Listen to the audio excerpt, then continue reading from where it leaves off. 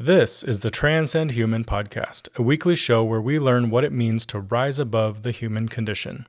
We hope the conversation today is just what you need for the week ahead.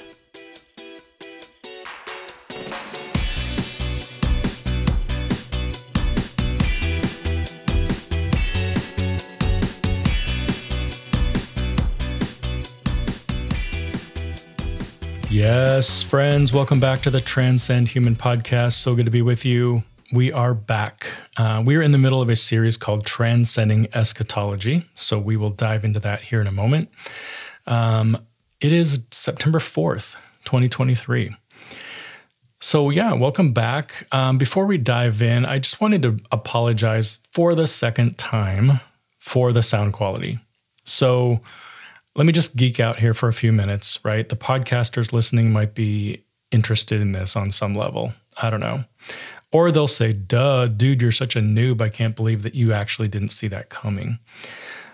But what I want to talk about is this little thing called a noise gate versus noise reduction. So I realized that my sound was really, really bad.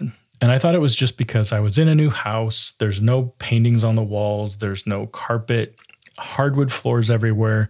The sound just literally bounces around the room. And so in my head, I'm like, oh, it's because I'm in this new space, right? This new office. It's just bad.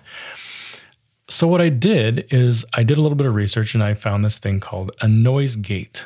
And they're like, oh, you just need to turn the noise gate on and it'll just get rid of all that bad background noise. Well, no, it doesn't.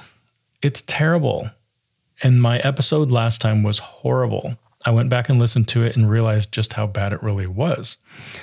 What a noise gate does is when you're talking, you still hear the background noise. Then the minute you stop talking, all that background noise is cut out, which is awesome, right? It's completely quiet. The problem is it jacks with your sound in that brief millisecond when you start talking or when you stop talking, and it's terrible. It was horrible.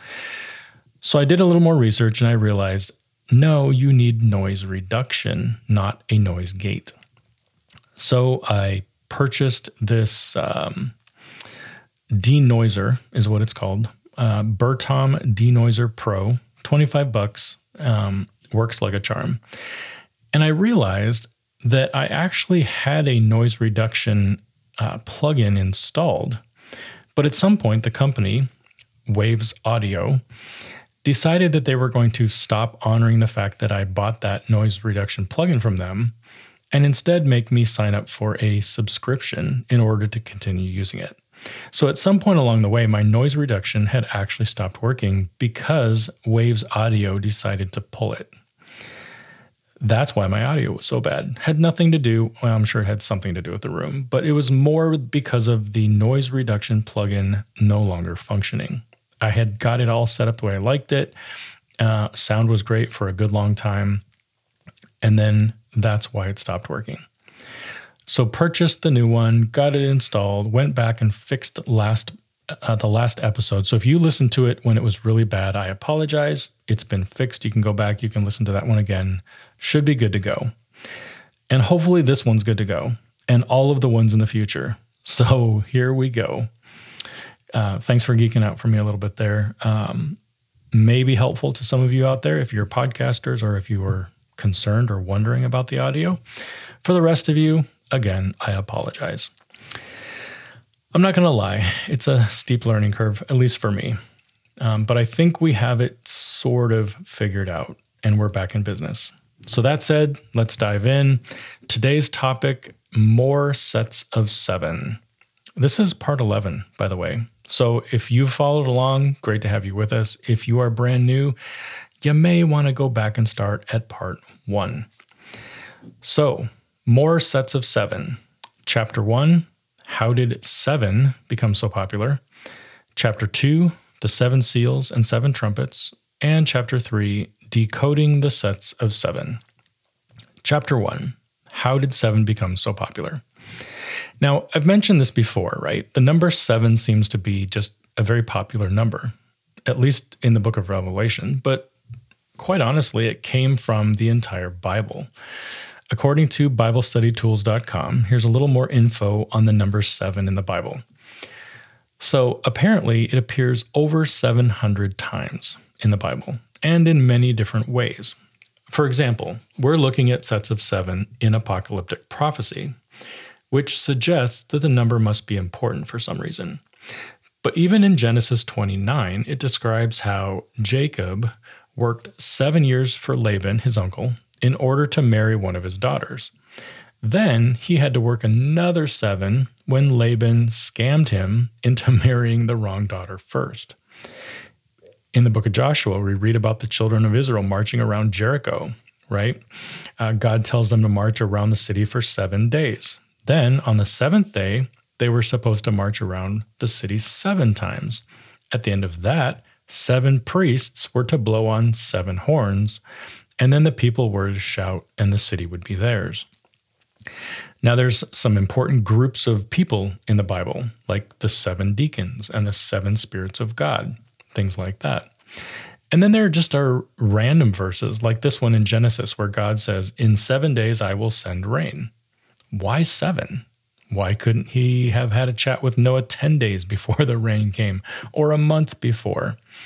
So we see that there are countless verses that start to build this case for the number 7 being an important number. In biblical numerology, 7 is said to stand for completeness or perfection or spiritual completeness of some sort. Then the article that I was reading went on to explain that the Bible has even been divided into 7 parts. So you have the law, the prophets, the writings, the Gospels and the book of Acts, the general letters, the letters of Paul, and the book of Revelation. So you have that. And then finally, the article suggests that the Bible was initially divided into 49 books, which is obviously, what? 7 times 7, for those of you who took math in elementary school at least. However, this is something new to me, so take it for what it's worth. Because in our lifetime, the Bible has always been divided into what? 66 books, 39 in the Old Testament and 27 in the New Testament, which is pretty cool to me as well. Why? Well, go with me on this one. So 7 is the perfect number, meaning spiritually complete or perfect. 6 is the number of man or humanity. So humans were created on the 6th day of creation. We know that the number 666 is the number given to the Antichrist. And anytime you have 3 numbers repeating, it suggests that the next number will be what? Also 6. Now, the reason it stands for the Antichrist, I believe, is that it visually represents our attempts to become God, right? We're trying as hard as we can to reach 7, but we never reach it. It's just 66666 over and over and over and over. And this is really Satan's main goal, right? He wants to become God or be seen as God in the universe. So it's interesting to me that we have 66 books in the Bible. To me, following the same logic, the Bible is a man-made collection of books trying as hard as it can be to be divine, right? To be the divine truth. But because it wasn't actually written by God, it's really as close as we can get. It's the best we as humans could do with the information that God was giving us through the writers of the Bible. Now, that's 100% the gospel according to Transcend Human. So shoot me an email if you disagree. I have thick skin. But before we leave this section, let's talk about the number 7 from a less than spiritual perspective, right? According to thecoolest.com, in numerology, not Christian numerology, just in numerology in general, this is what the number 7 typically represents. So this idea is very similar in Vedic numerology, Feng Shui, and astrology. People with the number 7 are said to be insightful, intellectual, searchers for deeper meaning, truth seekers, explorers, spiritual, more psychic energy than those around them, and people who want answers to some of the more abstract questions in the world. Next, it lists why the number 7 is so special, because it represents the 7 heavens that correspond to the 7 classical planets. There are 7 notes in a scale. There are 7 prime colors in Newton's color sequence. And spiritually, the 7 obviously comes from Christianity, with God creating the earth in 7 days. And in Islam, parents would name their babies on the 7th day. Now, the article goes on with more and more information about the number, but I think we get the idea. Pretty interesting, right? That even pagan or astrological or cosmological understandings of the number 7 seem to match up with what the Bible views the number to be. But that about wraps it up for the number 7. Last time we looked at 7 churches and the 7 letters that God wrote to those 7 churches. This week, we look at 2 more sets of 7, the 7 seals and the 7 trumpets. Chapter 2, the 7 seals and trumpets. So at the end of the letter to the churches, or the letters to the churches, we find ourselves in heaven. Chapter 4 opens with John looking up and seeing a door standing open in heaven. He hears a voice that says, "John, come up here, and I will show you what must happen after this." John is taken to heaven in a dream at that very moment, and this is what he sees. So he sees a throne with somebody sitting on it, and this being was as brilliant as gemstones. Around this being were 24 elders. These elders were clothed in white, and they had crowns on their heads. And the throne was generating this energy. It was basically manifesting thunder and lightning. In front of the throne, there were 7 torches burning brightly. And in front of the throne, there was a shiny sea of glass like crystal. Also around the throne were these 4 living beings. And these beings were pretty bizarre. They're covered with eyes in the front and in the back. One of them looked like a lion. One looked like an ox. The third looked like a human face, and the fourth was like an eagle in flight. Each of these creatures, or living beings, had 6 wings, and the wings were covered with eyes. And these 4 beings had one job. They kept repeating this phrase over and over day and night. "Holy, holy, holy is the Lord God Almighty, the one who was, who is, and who is to come." And every time they said this, the 24 elders would fall down and worship the being on the throne, and they would place their crowns at his feet, joining in the chant. Then, chapter 5 opens as John notices a scroll in the hand of the being on the throne. The scroll had writing on the inside and on the outside, and it had 7 seals on it. And an angel exclaimed, "Who is worthy to break the seals on the scroll and open it?" When it appeared that nobody was able to open the scroll, John began to cry, until one of the 24 elders said, "Dude, cut it out. Look, over there, the Lion of Judah is here, and he can open it because he won the victory by dying on the cross. He alone can open the scroll." At that point, Jesus shows up and basically stands before the throne and the 4 living beings, and John could tell that he had been killed and yet lived. He had 7 horns, 7 eyes, representing the 7-fold Spirit of God that had been sent out into every part of the earth. Jesus took the scroll, and everyone in attendance sang a new song about him, his worthiness, and his ability to open the scroll. They were joined by thousands upon millions of angels, creating a huge, mighty chorus, and then they stopped. And that's where chapter 6 begins, with Jesus taking the scroll and starting the process of opening each seal. So let's walk through the seals and see what they say. Seal number 1. When the first seal was opened, John explains, "I looked up and I saw a white horse standing there. Its rider carried a bow, and a crown was placed on his head. He rode out to win many battles and gain the victory."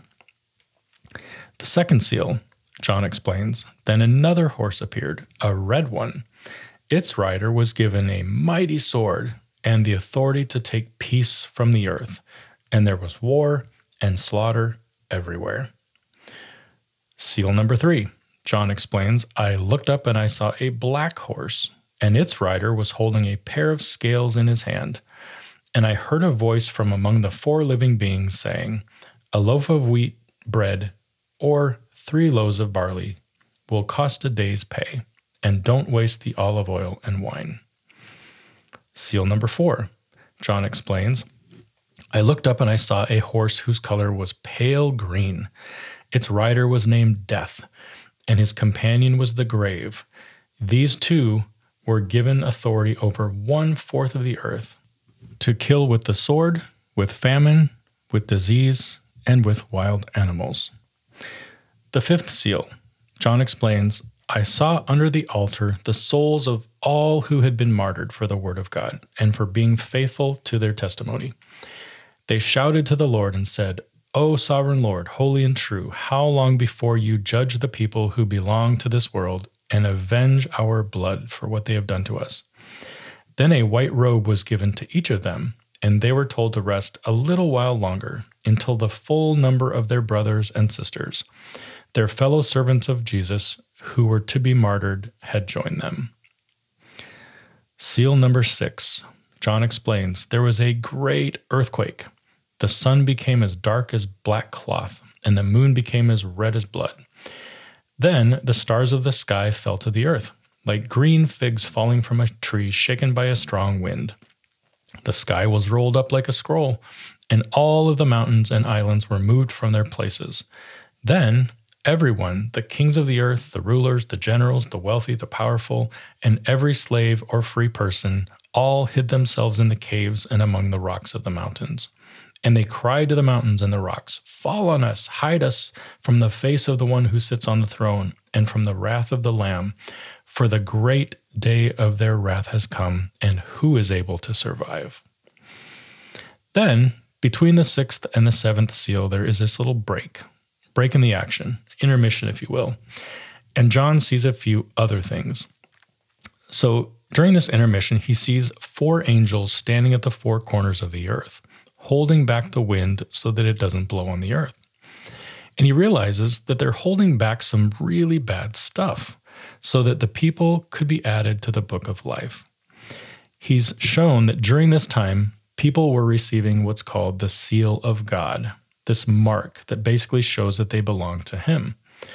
Not because he owns them, but because they had the freedom to choose, and they chose him during their life on earth. He also sees that 12,000 men were marked from each of the 12 tribes of Israel, equaling 144,000 men. Next, John sees a massive crowd, too great to count, from every nation, tribe, and language, worshiping the being on the throne. And John asks, who are these people?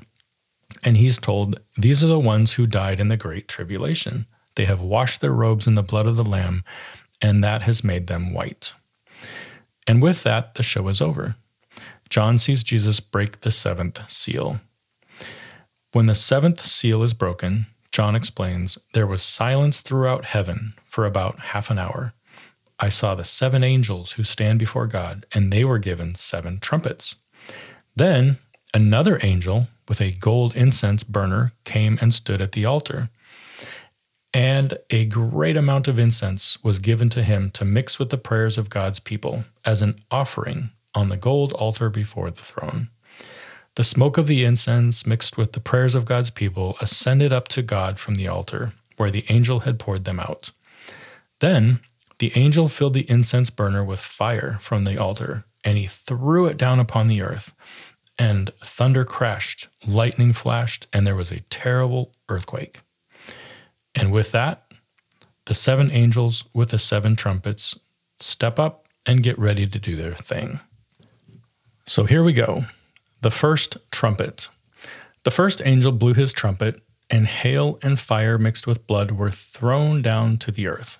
1/3 of the earth was set on fire, 1/3 of the trees were burned, and all of the green grass was burned. The second trumpet. Then I saw the second angel blow his trumpet, and a great mountain of fire was thrown into the sea.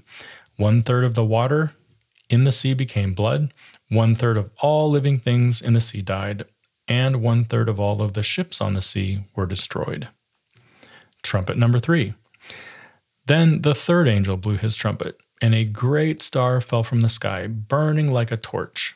It fell on 1/3 of the rivers and on the springs of water. The name of the star was bitterness. It made 1/3 of the water bitter, and many people died from drinking the bitter water. Trumpet number 4. Then the fourth angel blew his trumpet, and 1/3 of the sun was struck, and 1/3 of the moon, and 1/3 of the stars, and they became dark. And 1/3 of the day was dark, and also 1/3 of the night. Then I looked, and I heard a single eagle crying loudly as it flew through the air, "Terror, terror, terror to all who belong to this world, because of what will happen when the last 3 angels blow their trumpets." The fifth trumpet. Then the fifth angel blew his trumpet, and I saw a star that had fallen to earth from the sky, and he was given the key to the shaft of the bottomless pit. When he opened it, smoke poured out as from a huge furnace, and the sunlight and the air turned dark from the smoke. Then locusts came out from the smoke and descended on the earth, and they were given the power to sting like scorpions. They were told not to harm the grass or the plants or trees, but only the people who did not have the seal of God on their foreheads. They were told not to kill them, but to torture them for 5 months with pain, like the pain of a scorpion's sting. In those days, people will seek death, but will not find it. They will long to die, but death will flee from them. The locusts looked like horses prepared for battle. They had what looked like gold crowns on their heads, and their faces looked like human faces. They had hair like women's hair, and teeth like the teeth of a lion. They wore armor made of iron, and their wings roared like the army of a chariot rushing for battle. And they had tails that stung like scorpions. And for 5 months they had the power to torment people. Their king is the angel from the bottomless pit. His name in Hebrew is Abaddon, and in Greek, Apollyon, the destroyer. The first terror is past, but look, 2 more terrors are coming. The sixth trumpet. Then the sixth angel blew his trumpet, and I heard a voice speaking from the 4 horns of the gold altar that stands in the presence of God. And the voice said to the sixth angel who held the trumpet, "Release the 4 angels who are bound at the great river Euphrates." Then the 4 angels who had been prepared for this hour and this day and this month and this year were turned loose to kill 1/3 of all of the people on earth. I heard the size of their army, which was 200 million mounted troops. And in my vision, I saw the horses and the riders sitting on them. The riders wore armor that was fiery red and dark blue and yellow. The horses had heads like lions, and fire and smoke and billowing sulfur billowed from their mouths. 1/3 of all of the people on earth were killed by these 3 plagues, by the fire and the smoke and the burning sulfur that came from the mouths of the horses. Their power was in their mouths and in their tails, for their tails had heads like snakes, and with the power to injure people. But the people who did not die in these plagues still refused to repent of their evil deeds and turn to God. They continued to worship demons and idols made of gold, silver, bronze, stone, and wood, idols that can neither see, nor hear, nor walk. And they do not repent of their murders, or their witchcraft, or their sexual immorality, or their theft. Now, after the 6th trumpet, there's another break, another interlude before the final trumpet. And during this interlude, John is introduced to 2 new things. First, the small scroll. So another angel came out of heaven with a small scroll, and he stood with 1 foot on the sea and the other on the land. And when the scroll was opened, the angel let out a great shout, and what came back were 7 thunders. John quickly tried to write down each of the 7 things he heard, but the angel said, "No, you don't get to document these things. They're secret." And then the angel swore an oath that things would not be prolonged. God's plan must be fulfilled. So John took the small scroll and he ate it, because that's what he was told to do. When it was in his mouth, it was sweet like honey, but when it made it to his stomach, it turned bitter. Next, John is introduced to this thing called the 2 witnesses. So he does some measuring, and then he does some counting for some reason. I don't know. Then he was told about the two witnesses and the difficulties that they would face. This difficulty would last for, you guessed it, 42 months or 1,260 days or 3.5 years. Sound familiar? It's that 1,260 year prophecy that we've talked about before. Now, the people will do really bad things to the two witnesses during this time, but they will be punished. The two witnesses cannot be killed. After the time period, God breathed life back into them and they were revived. It says that they were taken up into heaven in front of their enemies, and that all of this happened just before a massive earthquake hit the earth, an earthquake that would kill over 7,000 people, 1/10 of the entire city. And just like that, we are returned to our regularly scheduled event, the 7 trumpets. The 7th trumpet, when it blew, there were loud voices shouting in heaven, "The world is now become the kingdom of our Lord and Jesus Christ, and he will reign forever and ever."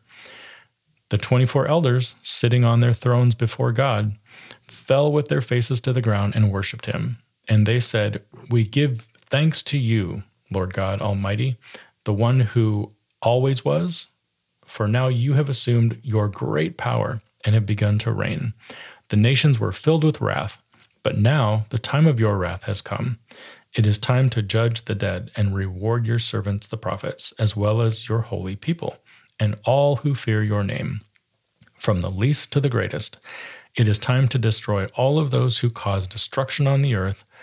Then in heaven the temple of God was opened, and the ark of his covenant could be seen in the temple. Lightning flashed, thunder crashed and roared, and there was a great earthquake and a terrible hailstorm. And that's it. 7 seals, 7 trumpets, and a couple interludes with some confusing information.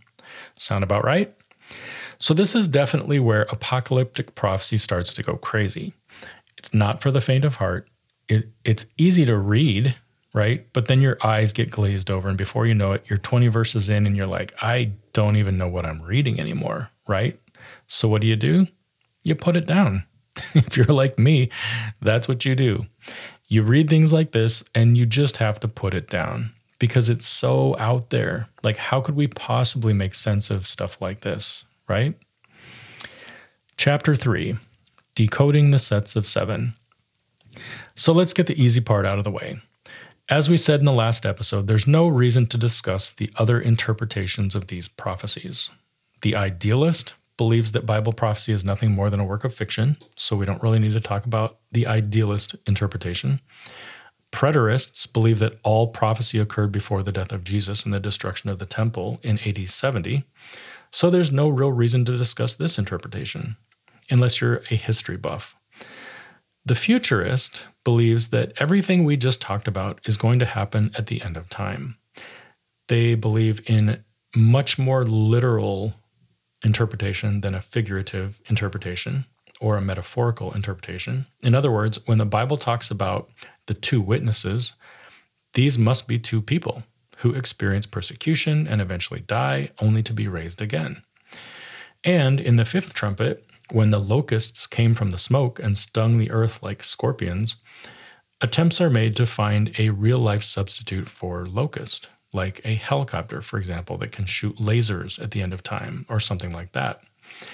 So we're not going to spend a lot of time on the futurist interpretation, but just know that all of these prophecies from here on out are in the future. And there has to be a literal interpretation for almost all of them.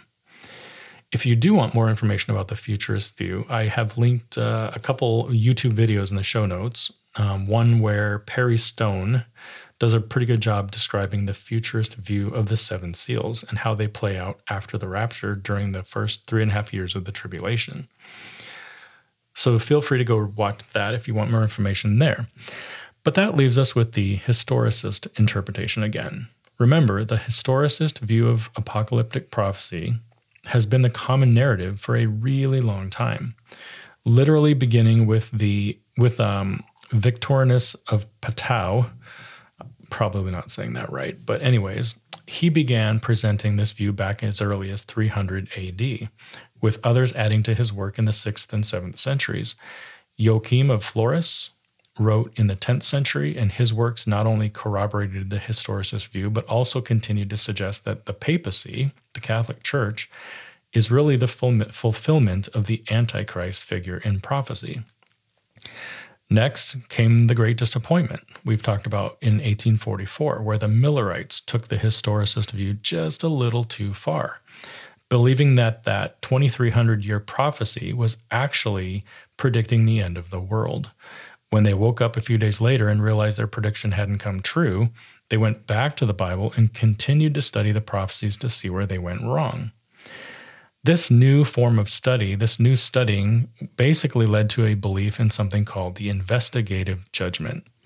It's a concept that basically all hinges on this verse in Daniel 8:14, where it says, "And he said unto me, unto 2,300 days, then shall the sanctuary be cleansed." Now, Miller and his believers believed this to mean that the world would end, right? That God would return and clean up the mess that we made of earth. He thought the word sanctuary was being used symbolically or as another word for earth or world. So when the world didn't end, they had to go back to the Bible and study it again with fresh eyes. And what they discovered is that the word sanctuary might actually mean sanctuary, right? Instead of being figurative, it actually meant sanctuary. What they realized is that there were multiple versions of the sanctuary, right? There are the earthly ones that we understand, right? There's the sanctuary that the Israelites built and carried around with them in the wilderness.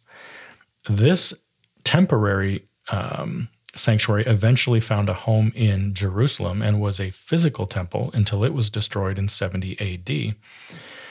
But the Bible refers to these temples as copies or shadows of the temple that is in heaven, right? There are passages where Jesus refers to the high priests in those temples, and then he refers to himself as the high priest. Or in books that Paul wrote, Paul refers to Jesus as a better high priest for us. Here are just 3 examples in the book of Hebrews. Hebrews 9:24, "For Christ did not enter a holy place made with hands, a mere copy of the true one, but into heaven itself, now to appear in the presence of God for us." Hebrews 9:11, "But when Christ appeared as a high priest of the good things to come, he entered through the greater and more perfect tabernacle, not made with hands, that is to say, not of this creation." Hebrews 8:2, "A minister in the sanctuary and in the true tabernacle, which the Lord pitched and not man." Crazy, right? So Miller began to see that the world wasn't supposed to end or be cleansed in any way in 1844. Instead, it had to do with the actual sanctuary in heaven. In 1844, Jesus entered the most holy place in the heavenly temple and began the work a high priest would do once a year.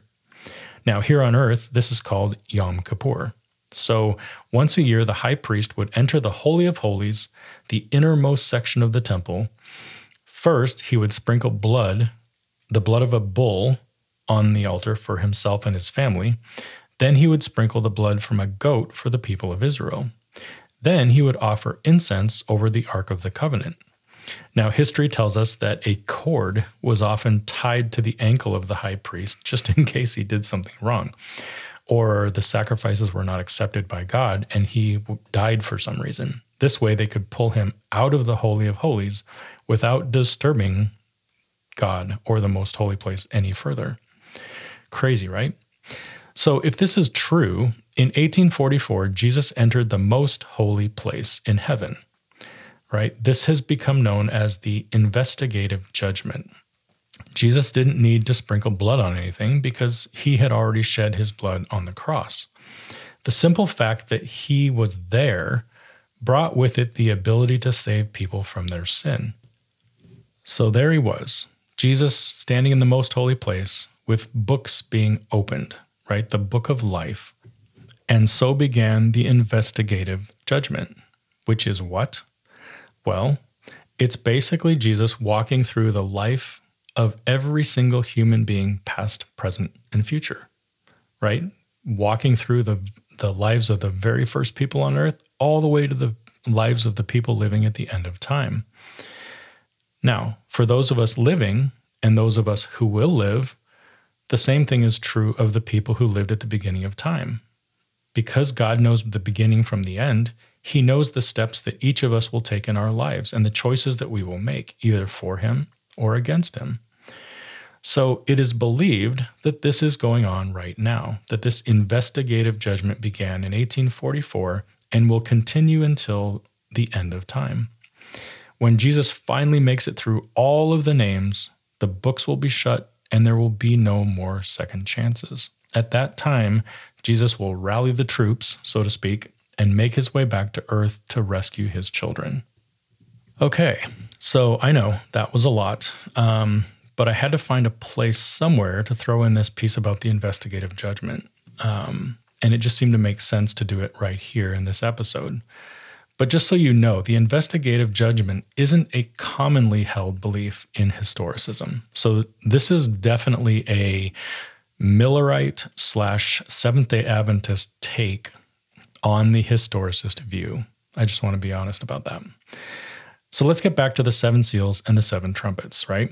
There is a lot to unpack with each of these sets of 7, but we're not going to get into the weeds. We're not going to dive in and, word for word try to explain what each of the different things means. Similar to the 7 churches, we're just going to high level it, right? We're just going to net it out. That way we can get the big picture, and then we can always go back and study certain pieces of it in more detail if we really want to. So here we go.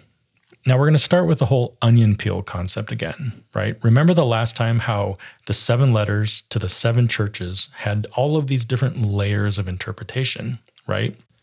Each letter represented a period of time in the church's history from then until the end of time. Each letter was written for a specific church in that day, and each letter was written for every church and every person between then and the end of time.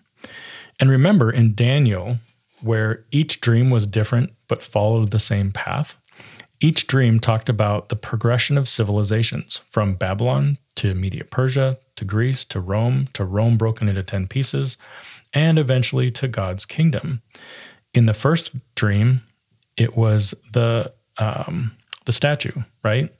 In the next, it was the beasts, the lion, the bear, the leopard, the terrible beast. Then in the dream after that, it was the ram and the goat and the little horn.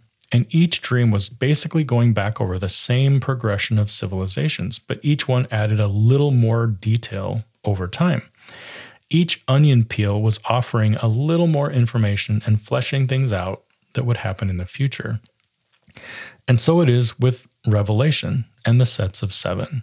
Very similar to the pattern in Daniel, the sets of 7 are different ways of looking at the same periods of time and the things that will happen in the future. While futurists will take and push all of this information down to the end of time, assuming there will be literal fulfillments for all of it, historicists look back and they find that the majority of the information has already happened. It's already in the past. When we look back, we can see events that have already fulfilled many of these prophecies. And we find that each set of 7 is referring to the similar time periods, just as they did in Daniel, only each is coming from a slightly different perspective. So let's just look at the 3 sets of 7 that we have so far. The 7 churches. The 7 churches walk through those periods of time as encouragement and reproof for the Christian church throughout each time period. The 7 seals are the experiences and the worsening conditions for the Christian church during this time and during these time periods. And the 7 trumpets are called the judgments of God. So these are judgments that God allowed to happen in those time periods based on the things that were going on and the human involvement in the persecution and in the ways that the church was working at that time. So let's start with the 7 churches and the 7 seals. and just kind of walk through the time periods that each of these represent. So Ephesus was the first church, the passionless church, right? The first century AD, and it matches up very well with the first seal or the white horse. So the white horse basically refers to the white purity of the original gospel message, and the church was able to take that pure message to the world. So those two match up. Next, you have Smyrna, which was the persecuted church from about 100 to 313 AD, or until Constantine.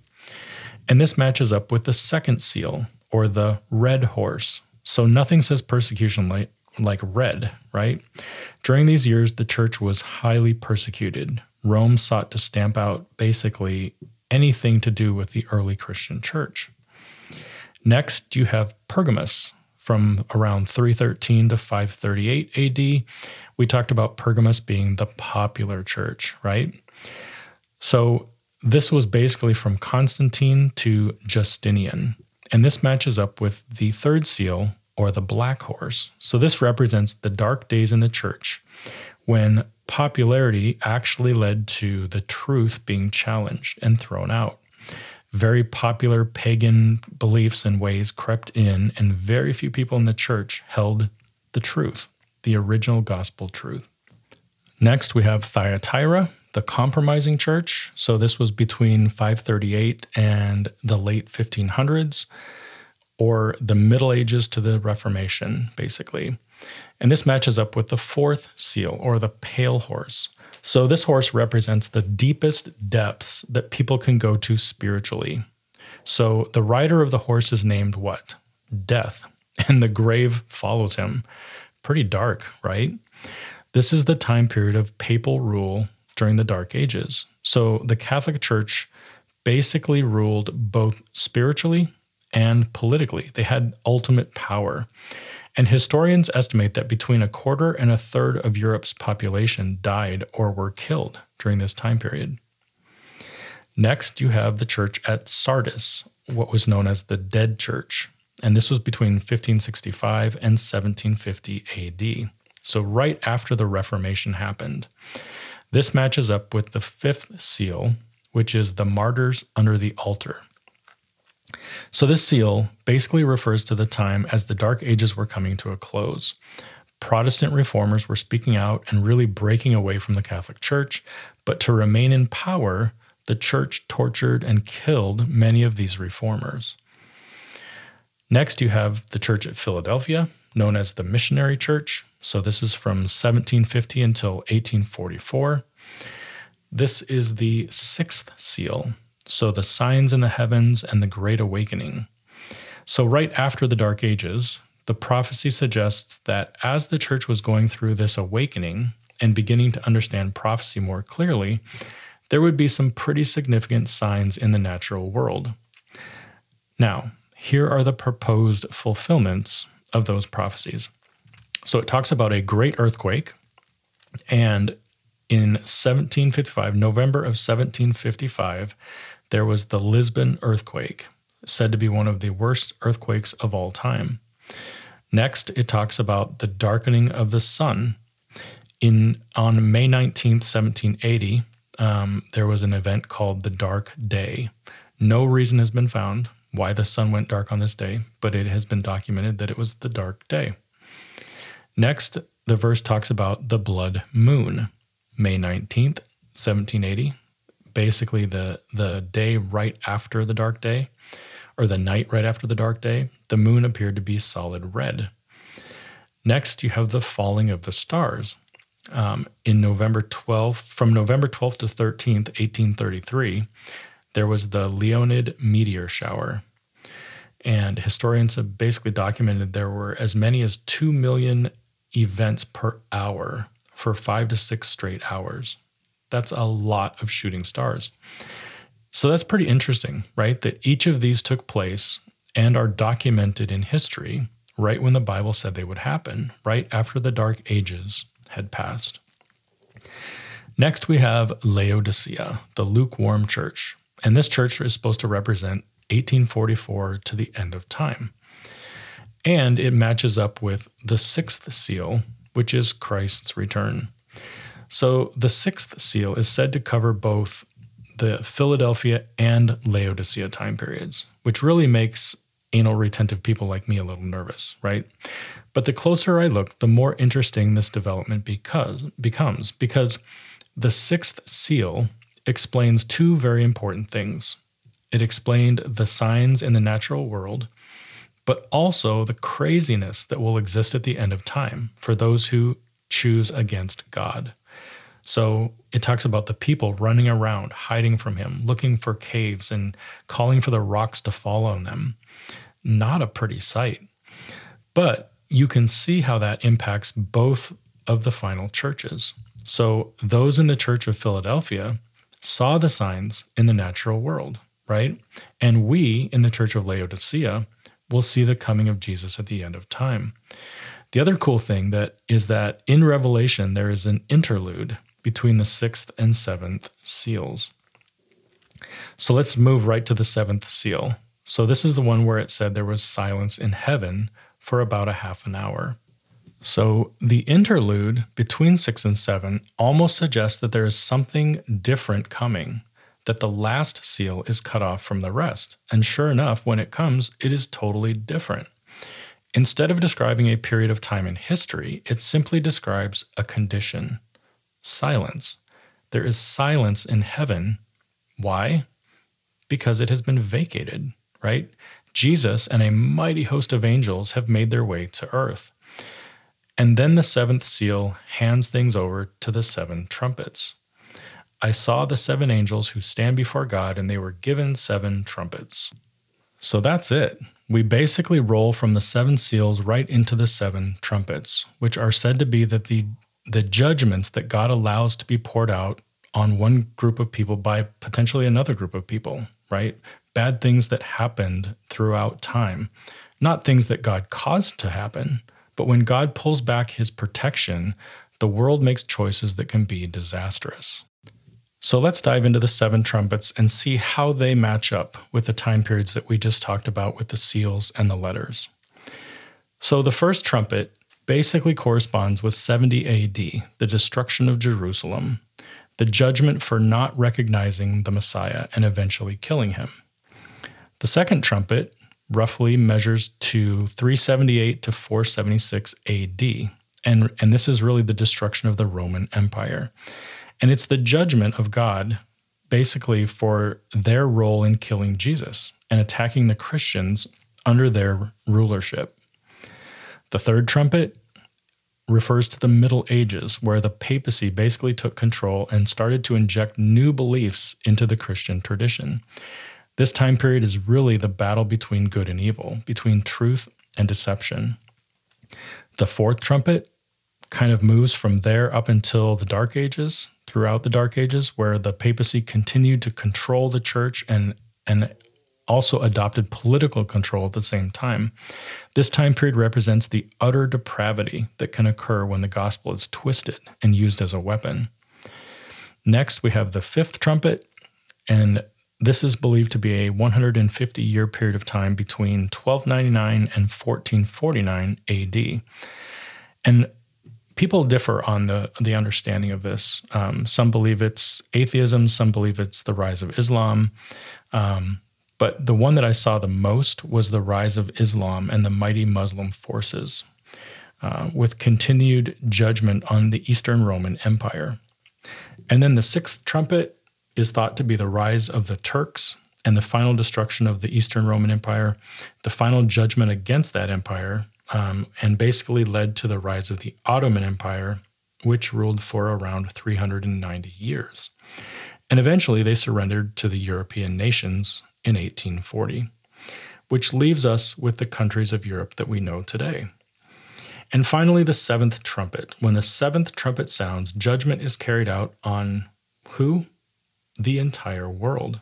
God's plan is finally put in place and his work is finished. This is where the eternal kingdom from Daniel's very first dream, remember that dream where the rock was cut out of a mountain with unseen hands and it grew until it took over the entire world? That is seen right here in the seventh trumpet as the fulfillment of that. So that's where we're at. We're at God's kingdom where there is no equal, right? Nobody can challenge God's rule. So that's it. I mean, that's it for the 7 seals, the 7 trumpets. But just so you know, the 7 trumpets actually match up symbolically with the 7 last plagues, or bowls, as they're called. So I didn't want to do the plagues in this episode because that would have made it even longer. But I think what we'll do is when we get to the plagues, we'll kind of back things up and see how they match up with the trumpets. All right? So let's end with a couple things that we learned during the intermissions or the interludes of the seals and trumpets. Now, I'm not going to go into great detail on how these came to be or where these interpretations came from. These are just some of the common interpretations that historicists have used to explain these things. So let's dive in. First is the 144,000. So just so you know, this is typically viewed by historicists as being 100% symbolic. So the number 12 in prophecy typically describes perfect symmetry or spiritual completeness. So, for example, there were 12 disciples.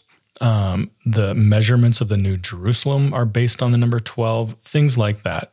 So taking 12,000 people from each of the 12 tribes of Israel is basically just symbolic of the complete number of those who chose God over Satan. So the 144,000 could be symbolic of the end times church, right? Those who go through the tribulation and militantly carry the truth in the face of adversity and competing global beliefs. Next, we have the great multitude. So the entire group of people who chose God in the great controversy between God and Satan.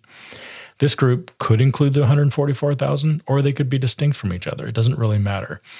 But it is more likely representing every single person from the beginning to the end who makes it to heaven, including the 144,000. Next, we have the little book, that little book that we talked about. So this is the book of Daniel. Remember in our last episode on Daniel, he was told to shut up the book, for it is to be sealed up until the end of days. Well, John is handed this little book and he is told to eat it. It tastes sweet, but when it goes into his stomach, it becomes bitter. Now, a lot of people believe that this represents the great disappointment. So the book of Daniel was basically reopened in the 1830s, right? And groups like the Millerites ate it up. They thought it was the greatest thing ever. It tasted like honey because it meant that the world was ending to them. However, it became bitter in their stomachs when they realized that they were wrong about the interpretation. And finally, we have the 2 witnesses. So, like we talked about, futurists believe that these are 2 literal people living at the end of time. Historicists, on the other hand, view the 2 witnesses typically as being symbolic of the 2 parts of the Bible, the Old and New Testament.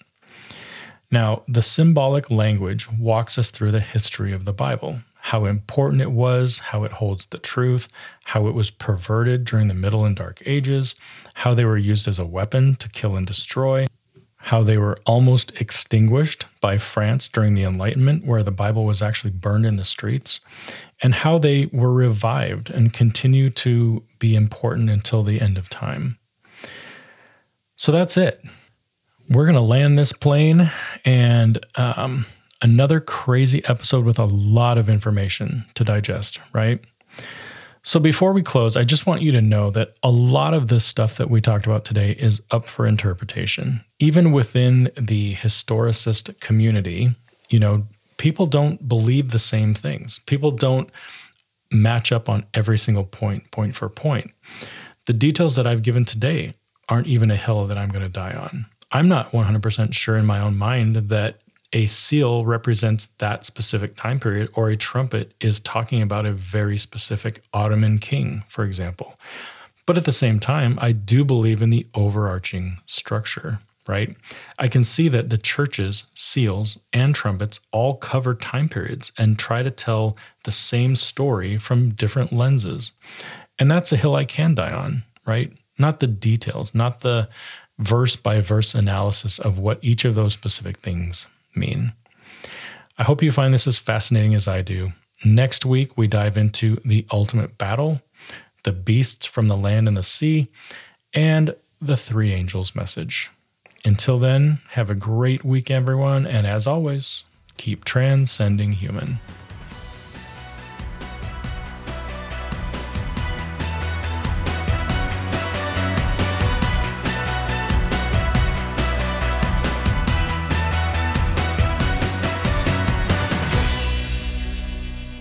Thank you for listening to this episode of the Transcend Human podcast. If you're interested in the show notes for this episode, head on over to transcendhuman.com/podcast and navigate to the episode you're looking for.